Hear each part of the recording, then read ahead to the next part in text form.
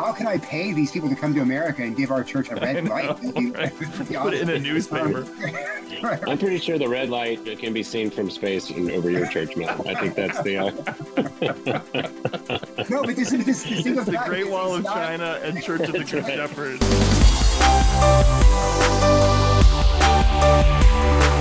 Welcome to the Stand Firm podcast. We are recording this episode on Wednesday, September 27th, 2023. I'm Nick Lannon of Grace Anglican Church in Louisville, Kentucky, and I'm here with Matt Kennedy of the Anglican Church of the Good Shepherd in Binghamton, New York, and Jady Koch of St. Luke's Anglican Church on Hilton Head Island, South Carolina. How are you guys today? Wonderful. Yeah, great, Nick. Thanks. Matt Kennedy, you have a new set of stairs. Do you still have all your fingers? I do. This is the first project of this magnitude I've ever pulled off, and I'm pretty impressed with myself. You crowdsourced help on the internet. Was that actually helpful? It was. I used a lot of the advice. It was good advice. You know, ultimately, people were wanting me to cut my own stringers as the things that go from the wall to the floor to hold the stairs up. But I decided at the end I'm going to buy some, and it cut them to size, which was wise. So pre-made.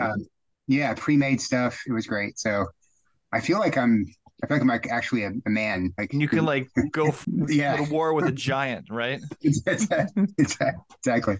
I remember the first time I changed my own oil, I felt like I could do anything. There was nothing in the world that could stop me.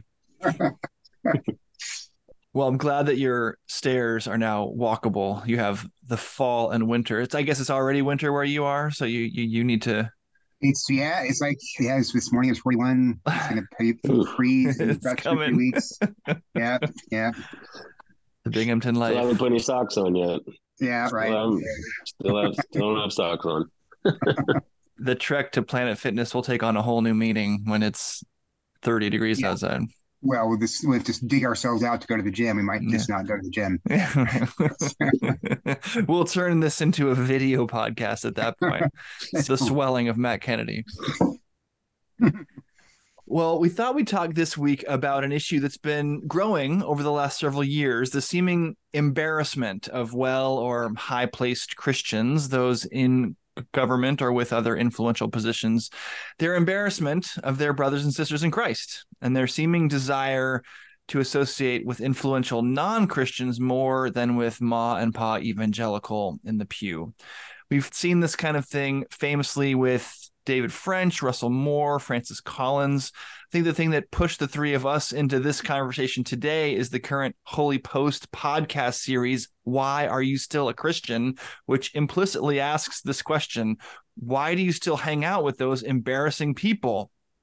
So guys, if Christians believe that friendship with the world is enmity with God, as James 4:4 teaches, what's going on? Yeah, I mean, it's interesting. I think that a lot of evangelicals have really bought into this idea that for the Christian faith to have validity, or for it to be able to be communicated effectively to people in the world, it has to have some kind of respectability. It has to have some kind of cultural credentials. And so I don't know if you guys remember the book by, I think it was Mark Knoll. Mm-hmm. Scandal of the Evangelical Mind. Scandal of the Evangelical Mind. And that book was really monumental because it told evangelicals that we're not like fundamentalists who shut themselves off from society and kind of create their own little siloed theological realm. We're even the very definition of evangelicals that we're relating to the world. We're engaging with the world, and to do that, we have to have the best science. We have to have the best scientists, the best literary scholars, the best in all of the academic endeavors. Christians should be known for their scholarly ascendancy, and so that becomes this kind of clarion call for a lot of people. And I don't think Mark Knoll actually meant it this way back then, although now I hear he's gone pretty far off the reservation. But back then, I think the original idea was, hey, let's not neglect the sciences or the arts or scholarship.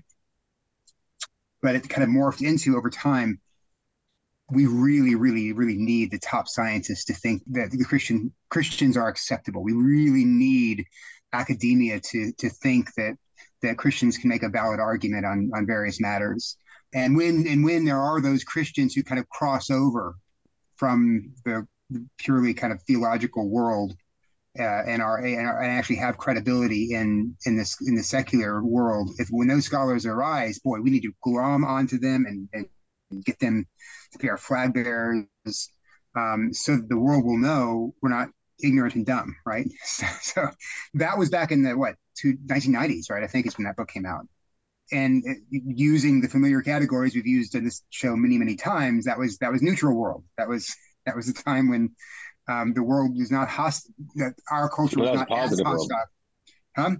It may have been positive. Yeah, Aaron Renz, if we're using his taxonomy, that was still positive world. Jars of clay.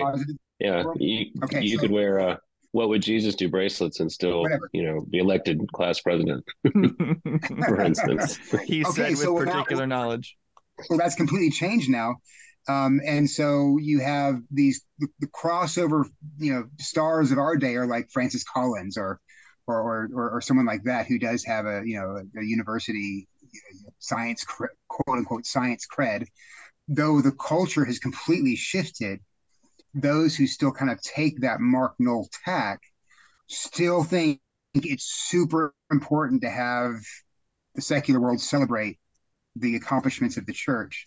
And so they're super embarrassed by people like us who who openly and without any kind of veiling or nuance or mincing words say that the LGBT community is not really a community; it's just a gathering together of people who are indulging in their own sin, and that's completely embarrassing. And you can't say that anymore and be acceptable in the secular world. So there's people like KK DeMay, who's not a Christian because she's affirming, but there's people like KK DeMay who feels super embarrassed by us, who really wants the secular gender studies professors to think that she's an acceptable scholar, and so she's thrown over Jesus in order to have that cred. And people who also feel the same kind of embarrassment are along with her. That's my read of it. What do you think, Jady? I think you're right. I mean, there's an off-quoted statement. I don't know who it's attributed to, but I think it goes back to the fundamentalist modernist controversy where they said, I'll call you a Christian if you call me an academic, or a scholar, something like this, and I think there's a lot of that desire for respectability and, that really permeates a certain academic type, which is not relegated simply to Christianity. I mean, I was in the, upper level academics, and, the insecurity and sort of imposter syndrome is a real thing, because the more you drill down on one particular topic, the more you realize you don't know, certainly you don't know everything about that. And there's a heck of a lot more that you didn't even consider. And that's one of the eye-opening experiences of high level academic discourse. But if you top of that a sort of a religious veneer that is from the outset suspicious, puts you in a sort of intellectually suspicious place, well, then you get, well, at least I've just observed, you get doubly insecure. And so then you have this frenetic energy behind this pandering to those above you in particular, better institutions, better schools, and any affirmation like scraps you can get from these people is like a drug. I mean, and I've just seen it firsthand. The number of people that you've watched who have had to twist their former, we should say, sort of biblical orthodox convictions about things, not merely relegated to sexuality, but we're talking about the most classic, at least in the modern times, the virgin birth. That was the big sort of one of the catalysts back in the 19th century. That began to be the shibboleth for whether or not you were a legitimate scholar or not. And it just sort of whittled away. Over time, any of the sort of offensive sounding classic Christian doctrines and convictions. And I've seen people even to this day who, even if they privately hold these things in order to have positions of prestige or sophistication or, bylines in particular areas, have to at the very least minimize their beliefs, if not outright just keep them quiet. Getting, one can imagine at a upper high level research institution in a religious studies department, like you'd be very hard pressed to have any sort of explicit Christian convictions, or at least they couldn't come out in any, like a lecture series on historic biblical proofs of the resurrection or something like that, And I know people who have who have acknowledged that and have rejected quote unquote Christian academia for that very reason, and said that if you get into this, you're going to have to come to a point where you either forfeit your soul or you're going to, in fact, worse, lose your convictions. And so I think what we're watching is this kind of this it's really sad to watch, in fact, because it's so clearly from the Christian perspective seen for what it is, which is a pandering, sort of sitting there outside the door just hoping that you'll get a glimpse of the real tenured professors as they walk the hallowed halls, while at the same time having very little practical effect on changing the attitudes of legitimate Christian people. I don't think there's a lot of people who hold to traditional sort of biblical Christian convictions who are getting persuaded by the Holy Post podcast to somehow give up their convictions. I mean, it's not happening, but it is a pep rally for the deconstructing pious unbelievers, which is what increasingly is the case amongst this group. I think the flip side of the coin is true too, which only serves to move the proverbial Overton window, which is that when somebody attains a certain level of fame or notoriety or celebrity, you'll start hearing things like, "Oh, I heard so and so is a Christian." I remember this was true with like Britney Spears when she became a thing. I heard Britney Spears is a Christian. I remember we did an episode way back when the prosperity gospel Leave Britney preacher, alone, Nick. the prosperity gospel preacher Todd White had that one sermon where he sort of like repented of everything and started preaching the gospel, and we were all like, "Oh my gosh, Todd White's a Christian." So we sort of have this Christian in name only phenomenon a little bit, where some of the people who attain these levels are not actually by any historical definition Christians. And so when they later say crazy things and we've stamped them already with Christian, then we're very hesitant, as we've seen, to call somebody not a Christian. Goodness gracious, that's like setting off an atomic bomb. But we have not only Christians who give up things to get there, we have people who have gotten there who we're calling Christians who aren't. That's right. Yeah. And then when they get there, whether they were a Christian on the way or become one, then it's almost inevitable, or it seems that they don't actually exert any of the responsible influence that they've been given in whatever capacity as a Christian. So you famously have the what they sometimes call the Kennedy Compromise on Roman Catholics in politics. You can somehow privately be a Roman Catholic, but you're not going to, legislate, for instance, like against abortion, the way the Catholic Church would have you. And you have everywhere from local school boards to the presidency, you have people who are purporting to be Christians who are only considered to be quote unquote good politicians when they totally betray their Christian convictions at every point. So you're saying, we need another category for you, because the idea of being a Christian is to actually comport your life in a Christian way and then exercise the authority that you would confess has been providentially given to you in God's sovereignty. And yet you are, you're considered to be a good Christian Republican governor, for instance, when you don't veto that, abortion bill, or you're a good Christian, school board member when you don't allow your values in any way to influence, the curriculum or the sort of books that you have in your library, and so on and so forth. And it goes down. I mean, we even see this in churches, like you're the good pastor because you're not as hard-lined or as dogmatic as my old pastor was, and you're kind of cooler than he was because you're letting me bring my cohabitating boyfriend with me to church and not making a big deal about it. And so it's like, I mean, it's all around. And I mean, the temptation to be liked, the temptation to avoid conflict, I mean, these are real things. I'm not unfamiliar with them. But as we've talked about it before, it's not a zero-sum game. Like you don't make these compromises without losing something else. Most notably, your faith over time.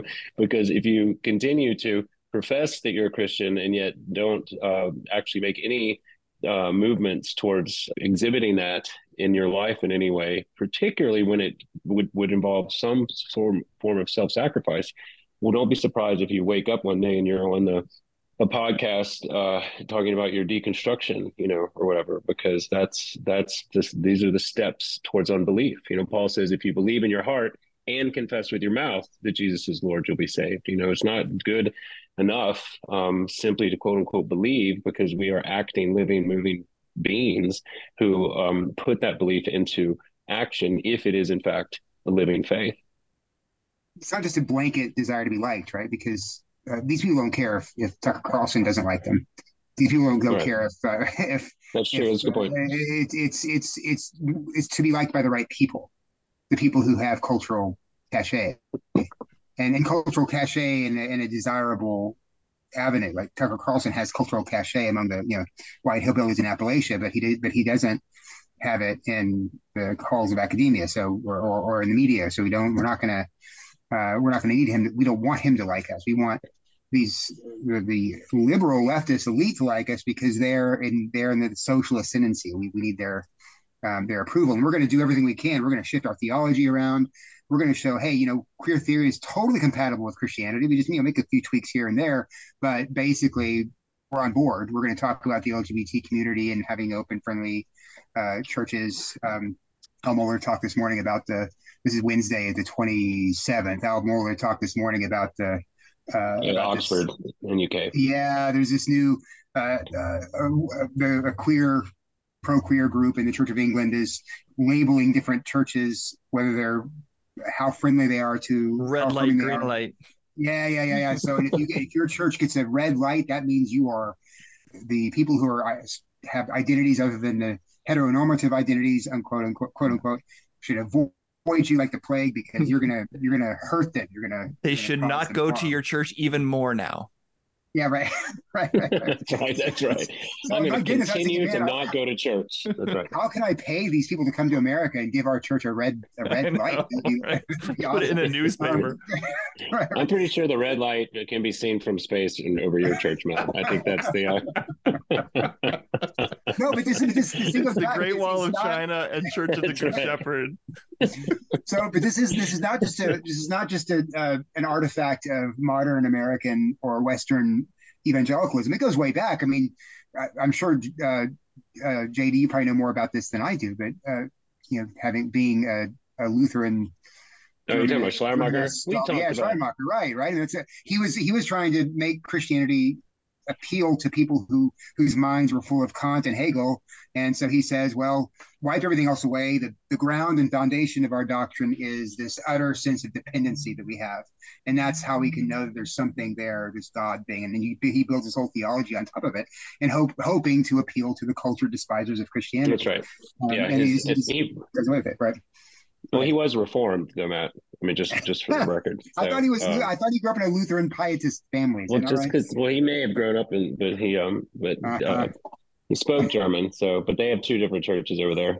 You're exactly right. I mean, we talk about this a lot, but Schleiermacher, who was it? It said, I think it was with Voltaire around the Lisbon earthquake, which sort of inaugurated kind of philosophically the idea of theodicy, defending God. And this has been written about by many people, but it's interesting to observe that it was a thoroughly modern question. Defend yourself, God. This is, of course, we hear it in Job a little bit, but his friends were actually just calling on him not to defend God, but to curse God. But this was actual sort of the presumption that we had as human beings, as creatures, to actually to throw the question of God's justice and his goodness back at him in the face of human suffering, totally was an exposure of the re-evaluation of sinfulness, of the brokenness of creation, of, the reality of wrath, all the things, sort of Christian things that are substantial foundations of a Christian worldview had obviously been eroded by the time you get to sort of make God defend himself. And so a lot of the modern project has been based in an embarrassment of the claims of God through his word on the world, beginning with creation itself. You look at Hebrews 11 and it says that, after the great definition of faith, it says, we have always asserted that by faith he created that which is out of nothing. The article of doctrine of creation has always been an article of faith. And you begin there down the line And bit by bit, year after year, since decade after decade, those become increasingly embarrassing to an unbelieving world. And if you are still seeking affirmation from the unbelieving world, the only answer there is to minimize your convictions to the point where you are seen to be much more palatable to them than you are to anything that would look like Orthodox Christianity. And so, and of course, the reactions to this have been heavy-handed also. You know, you look in the 19th century, particularly when deism and things were growing and infecting the church. You know, you had these kind of reactions to it, which were, in my opinion, well, I think you can look at it, wildly overstated. Well, for instance, this is when like the Roman Catholic Church started elevating their Marian dogma because they were like, well, if you don't believe these, well, you're really not going to believe these unless you're a true believer, you know. And Protestants had a version of that too. You know, some of the inerrancy debates, which I'm an inerrantist, you know, I've signed Chicago and everything, but some of the debates bordered on that type of loyalty check, you know, like this particular translation is in fact the word of God. And if you deviate from that, then you're not a true believer. You know, that was a reaction to the infiltration of this suspicious sort of modernizing, because they were saying, well, you know, if you don't believe, we're going to have to ratchet up the criteria for what constitutes true belief so that we can maintain our position over against the encroach of real unbelief. And I think that's where we lost ground, because I think what you saw some of the excesses of the fundamentalist people, which I think mostly was not excessive, but I think some of it was excessive, and the excesses of the Roman Catholic Church in the 19th century in face of deism, you know, lost some people along the way. And so instead of engaging this sort of countervailing worldview, they just retreated from it. And that was, you know, sowed the seeds of our current situation for sure. We've sort of portrayed this class of academic or public theologian as kind of craven, sort of wanting cultural cachet and popularity and being willing to throw over the things they believe in order to achieve it. How much, though, or how common do you think it is for somebody with good intent to sincerely try to reach an influential position to impact culture, but then to find themselves in a sort of frog in the hot water situation where just little by little, a thing that they don't think is maybe central to their faith or that's really going to make that much of a difference gets chipped away here and there. And all of a sudden they find even they don't notice that they're now outside the fence line of creedal Christianity. I think we have a good example in our Anglican realm. We have those Orthodox bishops who said they were going to stay in the Episcopal Church and maintain the witness of the faith, right? And for several years, that seemed apparent that they were, but little by little, inch by inch, right? The question of I disagree with my fellow bishops about sexuality. I think it's an essential issue. That's why these sorts of things will never happen in my diocese, was the stand that many of them were taking 10 years ago. Now it's, well, you know, Christians can agree to disagree about this, which is a statement that no Christian before 2010 would have even understood, or 2003 would have even understood. We can agree to disagree about whether or not you can have a homosexual sex. No, we can't.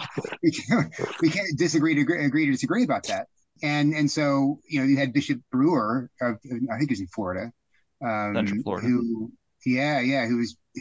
this was about, I think it was close to 7 or 8 years ago. He had been so solid, he'd been so stalwart, and then he decides he's going to baptize a child, quote unquote, adopted child, a partner and gay couple, and that was one of the first steps of this compromise. Until now, we have the communion partner bishops, you know, of course, saying all kinds of things in their statements about the dismissal of bishop, or the persecution of Bishop Love, but not a single one of them thinks that the resolution that passed at the last General Convention, which mandates that they facilitate the marriage, quote unquote, of 2 men or 2 women in their diocese, or they ordain a partner cleric for ministry in their diocese. None of them thinks that compromises their faith. That's the frog in the boiling water. I was going to ask, this may be a moot question at this point, having said what you just said. But with the state of the Church of England and the state of the Episcopal Church, as you just mentioned it, I'm also thinking of the fact that we have two ACNA clerics who have regular columns in the New York Times, at least the online edition. I was going to ask whether or not Anglicanism provided some sort of guardrail against this kind of thing, pleasing the culture despisers or the attempt to do so, or does the potential for robes and incense and mystery, which is still kind of cool even to the culture despisers, does that make us as susceptible as anyone? Well, I think it did until we had this replanting, as we've talked about, with the various statements and documents and confessions. Because I think without something, well, clearly the 39 articles alone, were not enough to sort of maintain orthodoxy. But I think they would have been in conjunction with some loving church discipline from the outset. When they begin to start being bent. When Article 6 about the authority of Scripture, Article 20 about the limits of the church's overreach, for instance, when they were beginning to be questioned or sort of downplayed, well, then if we had stepped in then, and the people in Christian responsibility had exercised it in the way that they had been entrusted, then we wouldn't necessarily be in this position. But I think, we have the same situation in a sense, even with these documents, because we'll have to have bishops, in particular, with the courage of their convictions to not let sort of heresy creep again. And again, we put people in these situations who are human, just like the rest of us. So we pray for them all the time for courage and conviction and a real sense of responsibility that says this is going to be a hard decision to make, but this is the one that I've been given to make. And so that's where, we've talked about this before. Also, like for instance, with our bishop's statement on human sexuality and the whole discussion about self-identifying as a quote unquote gay Christian, that was a courageous thing to do. That was a inspiring move to make, very countercultural, one that's still with people in the ACNA who are still part of our church or vocally in disagreement with it, as we talked about a couple of weeks ago. And yet they did that. And so they've taken the blow, as it were, as they should, as the chief shepherds of the diocese, of the province, and the sheep sleep well at night, And so I think that's where I hope and pray that as we move towards this more kind of conciliar Anglicanism that doesn't have, it has a real sort of covenantal structure where we actually are beholden to each other and we are accountable to each other across provinces, across the world, that there will be a sense of protection that we certainly have not been able to have in the last decades, if not century, of Anglicanism worldwide. But there is a real hope going forward that there will be these protections in place. I think it was definitely an overreaction and a misunderstanding of what was going on. But you guys remember when the College of Bishops put out the statement on gay, whether you put gay in front of Anglican or gay in front of Christian. The Nigerian church misunderstood that statement. They thought we were saying the opposite of what we were saying. And they issued a statement saying how the ACNA had, departed from the faith, all that kind of thing. And people were mad, and I understand that. But hey, I was glad for the vigilance on the part of the Church of Nigeria, and that actually bodes well for the future. I mean, if someone in one of our dioceses decides to, I don't know, if C4SO goes off the deep end, it's not just that we have to rely on the other bishops in the College of Bishops to rein that in. We have a whole world full of Anglican leaders who we are now bound to, who That's right. won't let us not rein that in. So it's nice to have that backup.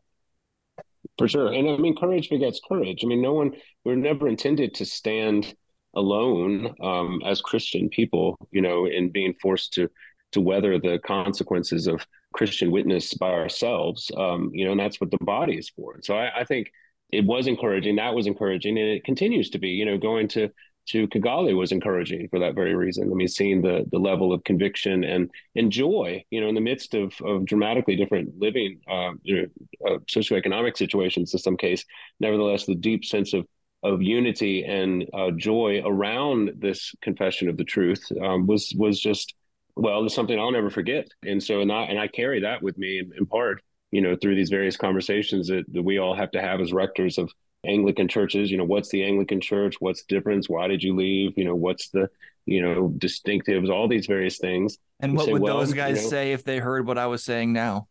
yeah, right. They'd be like, excuse me, Yeah. I mean, and so I have a lot of hope, of course, but like anything else, these commitments require conviction and courage. This is a 3-point C sermon right there. But and so it's easy to make a commitment. But the proof of it is in the carrying it out. And so we're just on the ground floor of this, really, even with the ACNA itself. I mean, we're only 10 years into this, replant. And so the fact that we have some wild shoots is not surprising. And the fact that we have some sort of quizzical looks from people that just joined yesterday is not surprising. But over time, people are going to settle in to this way of worshiping the scripture, tradition, and reason that is a hallmark, not a three-legged stool, but it is a distinctive aspect of our polity. And I'm trusting that my children and grandchildren, if I get to see them, will be edified and nurtured and shaped by this church in a God-fearing, biblically orthodox way. So if we're not influence for influence's sake and willing to change what we believe and proclaim for the sake of that influence, how do we relate to a world whose elites do not want to hear what we have to say and are not preaching a similar sermon? What are the strategies that will actually work for gospel proclamation in the world today? It's interesting. We're preaching through Acts at the Shepherd, and we're just in chapter 12. But so far, you started that series like 6 years ago. Yeah, it's chapter 12. We've been for 6 years. It's only been 6 months, but anyway, going through at least so far, and I have read the rest of the book, so I know how it ends. But so far, there has not been a single episode of pandering or compromise on the part of the apostles or the church. There's been ample opportunities to preach to those who are in power, and to make the case for Christianity for those who are opposed to it and have influence. And in every single one of those cases, the apostles stand up and say, "You're sinners. We serve the Lord of the heaven and earth. He is going to come and judge the earth, and he's called you to repent and believe." There's no other strategy. There's a fog machine won't work. Having an art show in your church, fine, gather people together, but don't think that's going to be the thing that makes people think you're acceptable. When people hear the real and true claims about Jesus Christ and the truths that the Bible reveals about themselves, the natural human reaction, the natural human fallen reaction is going to be revulsion. It's going to be anger, because the sinner doesn't want to be illumined by the light of the gospel, or by the light of the law, actually. That's the reality that the entire New Testament bears witness to.